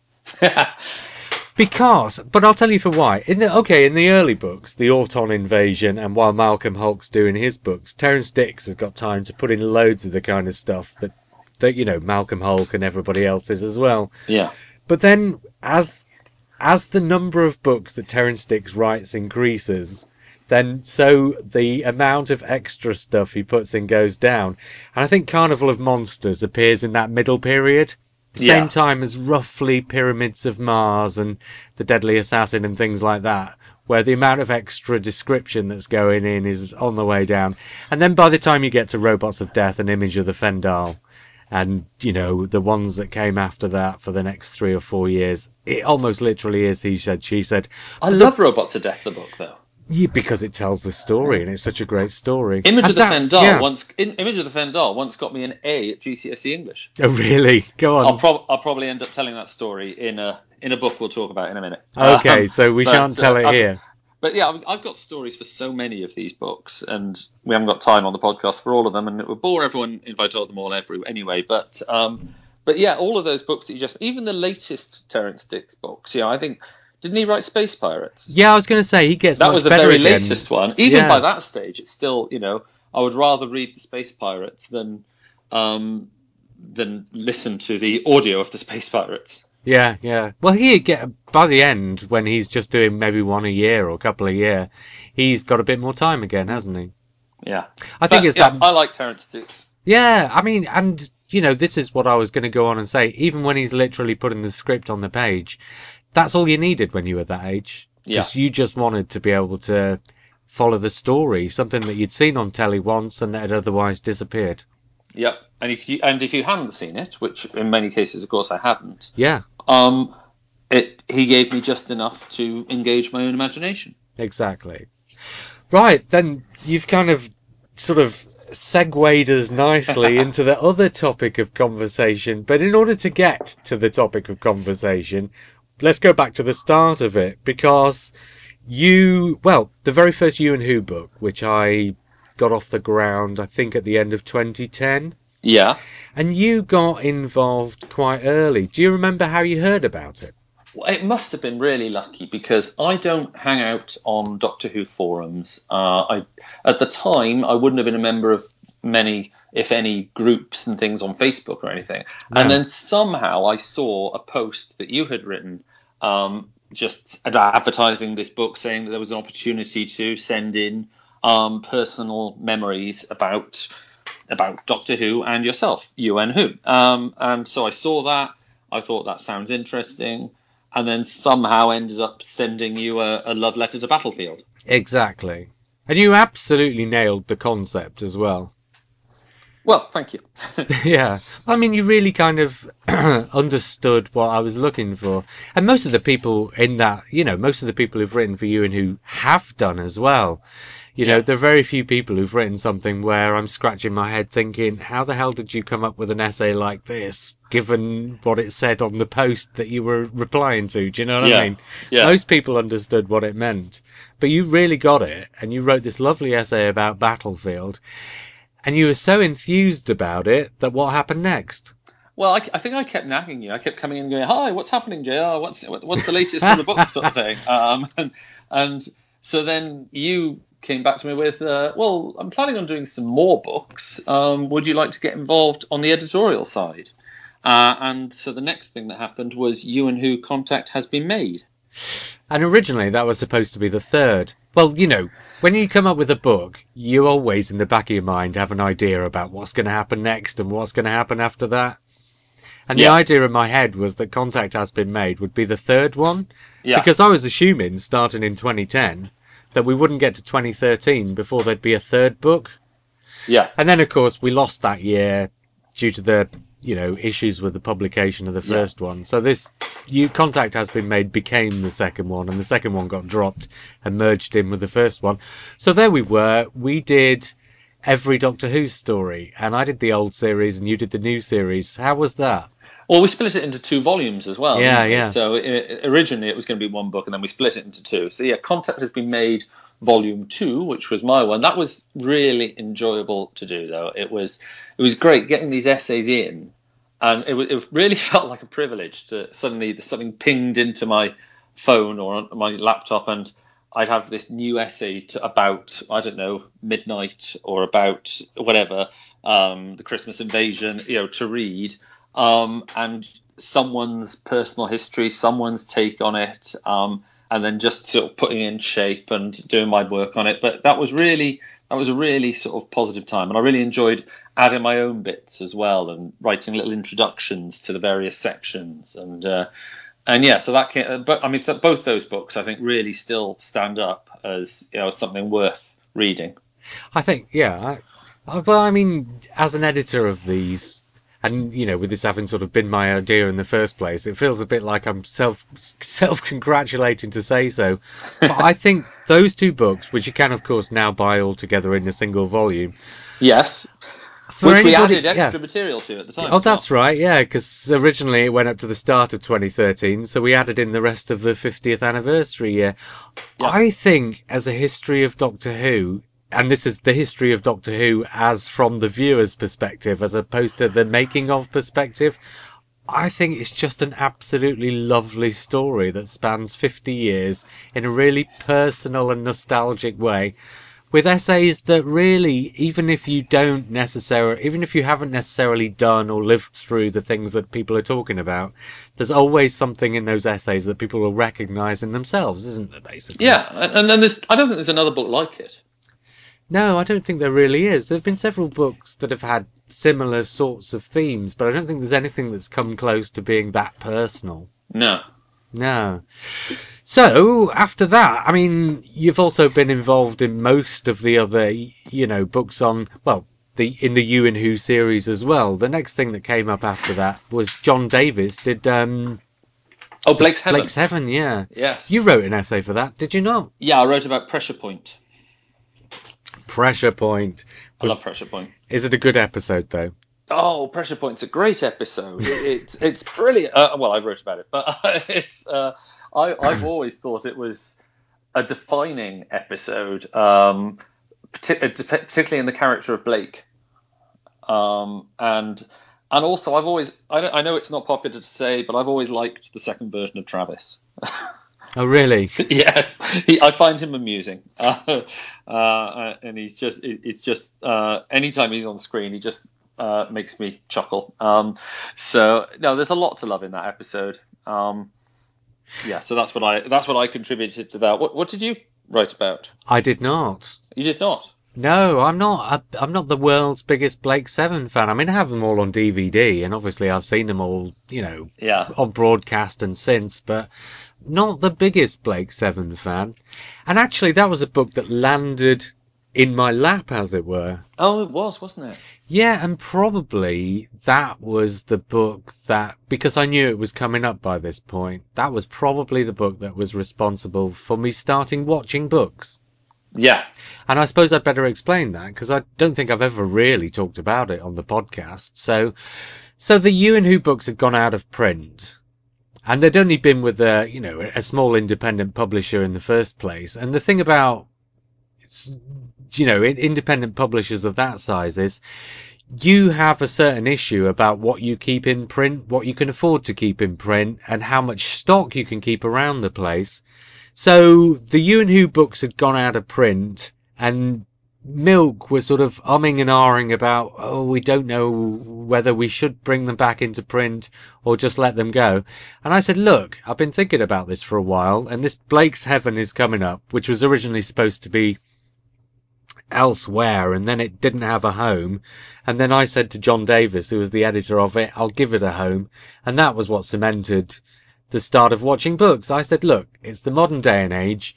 You can self-publish on CreateSpace these days, or on Lulu, or on a bunch of other platforms. And while the book you get isn't 100% of the quality you'd get if it had actually been to a printers, professionally like that, it's not so very far off that people would be embarrassed about having it on their shelves. Plus, if you do it like that, it means you get to keep it in print, sort of, in perpetuity, basically, and you get to have it in print in a number of markets around the world. So I just thought what I'll do is I'll start a website where, because all these books were going to have different editors' names on their spines, so if people were going to be looking them up on Amazon or anywhere, they weren't going to find all the books just by typing in the name of the editor. Given that Blake's Heaven was going to have a different title, you couldn't type in You and Who either. No, so that wouldn't have worked. No, so I You said, and Who, Blake, no. Exactly. So I said, I'm going to have a website, and I'll keep a website, and on the website will basically be a sort of window into where all these books are and what they're called and who's responsible for them. So I said it needed a name. I called it Watching Books. And since then, I started with the reprints of the You and Who books. Then Blake's Heaven came out, and then the rest is history. There's been one further book since then. There's 3 on the go at the moment, and there's going to be a 4th one a few weeks after this podcast goes out. In fact, very soon after this podcast goes out, there's going to be a 4th one. I think we should spend a couple of minutes on each just to say what they are. Yep, good idea. But You and Who Else was the 3rd one that I did, which was where I took the idea from Contact Has Been Made of doing each Doctor Who story and said, right, instead of doing each story of something, I said, let's do each programme of British telefantasy, going right back as far as Quatermass and coming right up to date with, Jonathan Strange and Mr. Norrell. So basically, You and Who Else is a complete history of British telefantasy, written in exactly the same way as You and Who Contact Has Been Made was, where each television programme has a single essay, or sometimes 2 with a foreign perspective, by different people who've watched these programmes over the years, and are basically talking about the experience of watching the programmes rather than just writing reviews of the programmes. And your contribution to that book was? Knights of God. Which was 1980s Sunday serial with Patrick Troughton and Gareth Thomas, amongst other people. Oh, and John Woodvine, who is fantastic in it. Oh, John Woodvine's always great. Yeah, and it's probably one of the lesser-known titles. But that's the thing that You and Who Else taught me, is how little I actually know about British telefantasy. Because there are so many series or serials or one-offs in there that I've never seen, and in some cases never heard of. Yeah. So it's a really sort of valuable one, that to, it could be a shopping list for the rest of your life, kind of. Oh, absolutely. Do you know what I did on that book? I must have spent something like 25% of the time editing it on Wikipedia and IMDb, looking things up. Yes. Because as the editor, got it right. Yeah, even if you'd not seen the programme, as the editor, you can't just take the author's word for it. You've got to check everything out. Oh, And gosh, and you need to kind of understand what the program is as well, just to make sure that I mean, this is going to sound ridiculous, but a simple sentence on the page might not necessarily add up in your head unless you know exactly what they're talking about in terms of the program itself. And so what you don't want to do is accidentally change somebody's sentence because you don't think it makes any sense, if it actually makes sense in the context of the program they're talking about.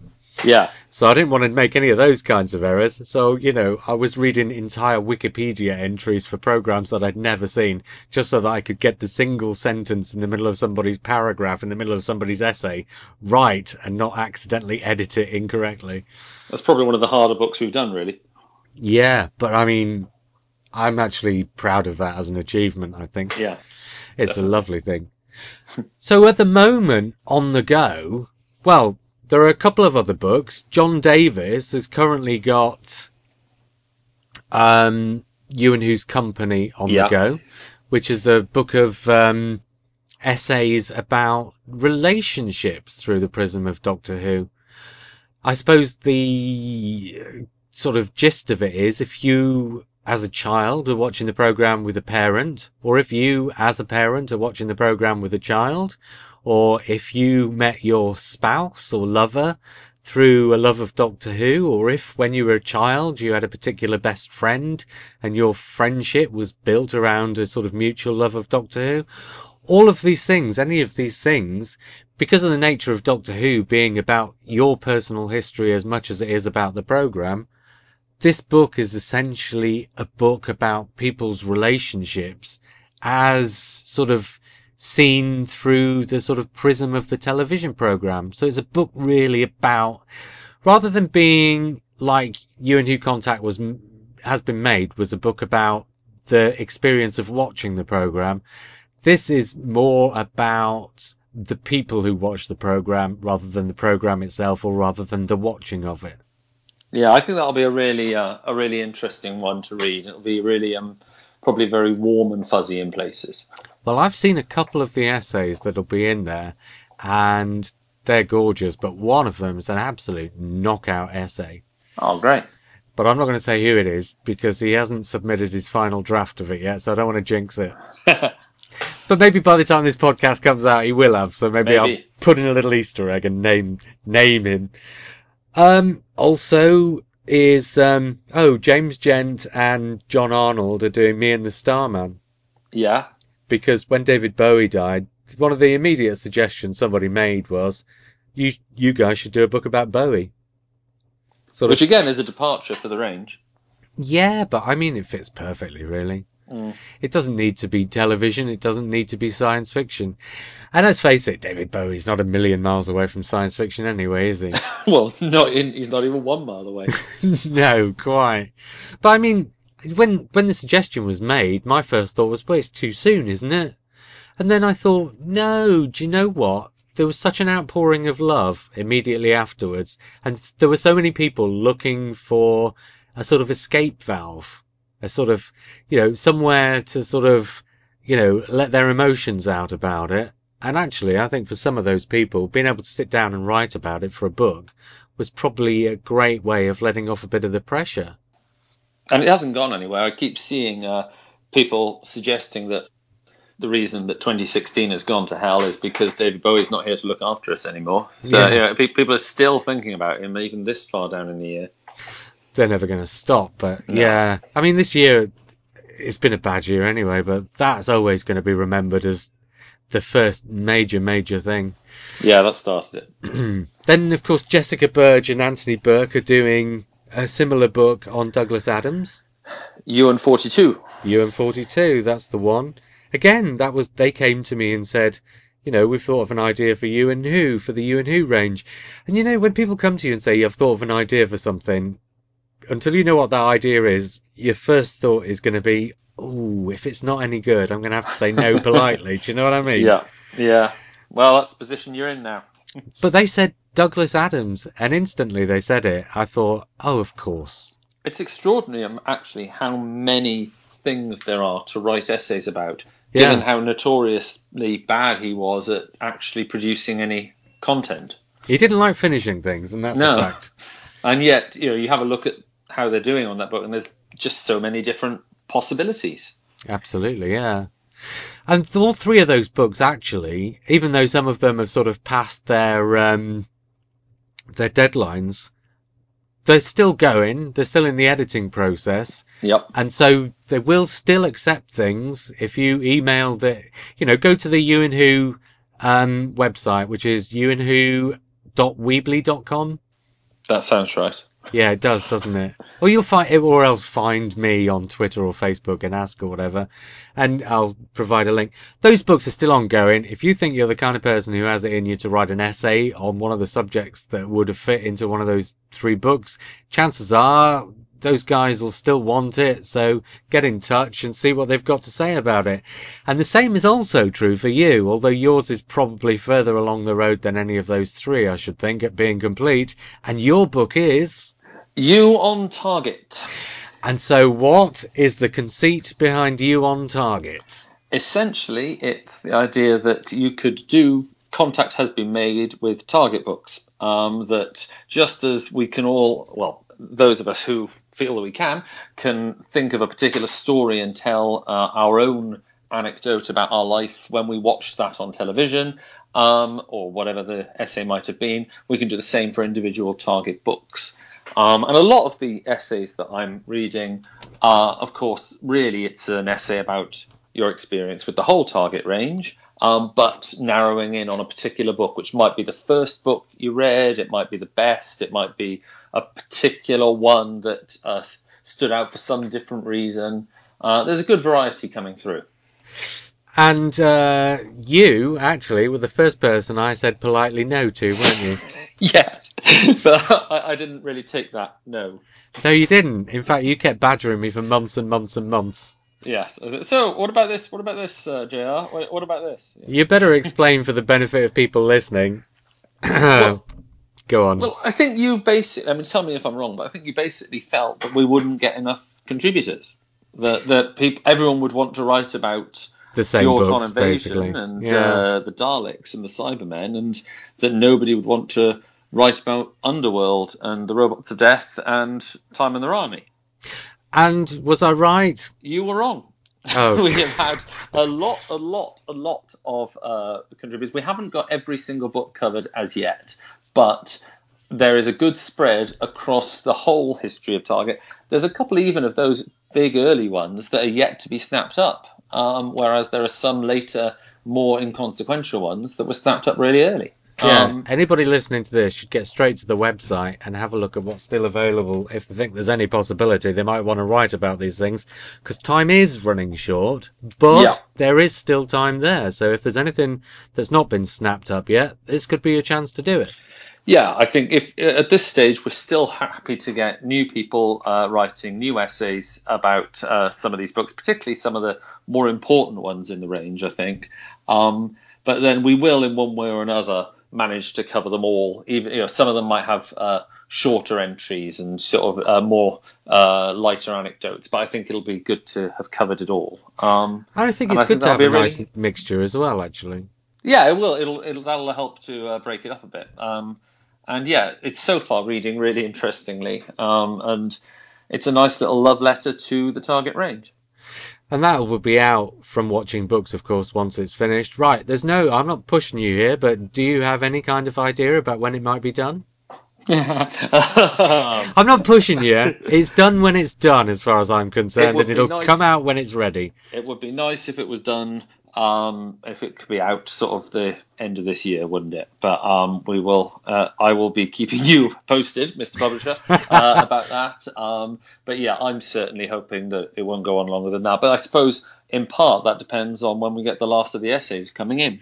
That's true, and it's got to be said, editing these books is a lot of work. It does take time. You're talking about 500 pages maybe, and as an editor, you have to, and I reading back through You and Who Else, there are so many typos and things where I thought, how the hell did I miss that? Nearly every page there's something I thought, how on earth did I miss that? You've got to go through sentence by sentence. Yeah. to make sure it Absolutely. reads okay, as well as that grammatically and, in terms of the punctuation and everything else, it's all pretty correct. You are going to miss stuff, there's no question of it, but you do your best and you just try and make it a book that actually reads from cover to cover without any sort of glaring bits where you're sort of halfway through a sentence thinking, okay, what's going on here? That's our job, isn't it? Yes. And it's good. It's going to be really good. These books are lovely to do, actually, aren't they? Yeah, they really are. So You on Target, that'll be out hopefully before the end of this year. And Cross fingers. and when it is out, it's going to be a gorgeous book, I think. I think that's going to be a popular one, in spite of my earlier reservations. Well, Chris, thanks for coming on and sharing a bunch of stuff about the Target books. Thanks for inviting me on. Yeah, no problem. I'm surprised it's taken this long to get you on, but there you go. I suppose that's just one of those things. It's never come up so far. Yeah, well, you know where I am. And this was the perfect opportunity to do it. It was. Right, next week then, I haven't a clue what's going to be happening, so I'm not going to predict it. But until then, I was JR and he was Chris. Yes, I was. And we'll speak again soon. Bye.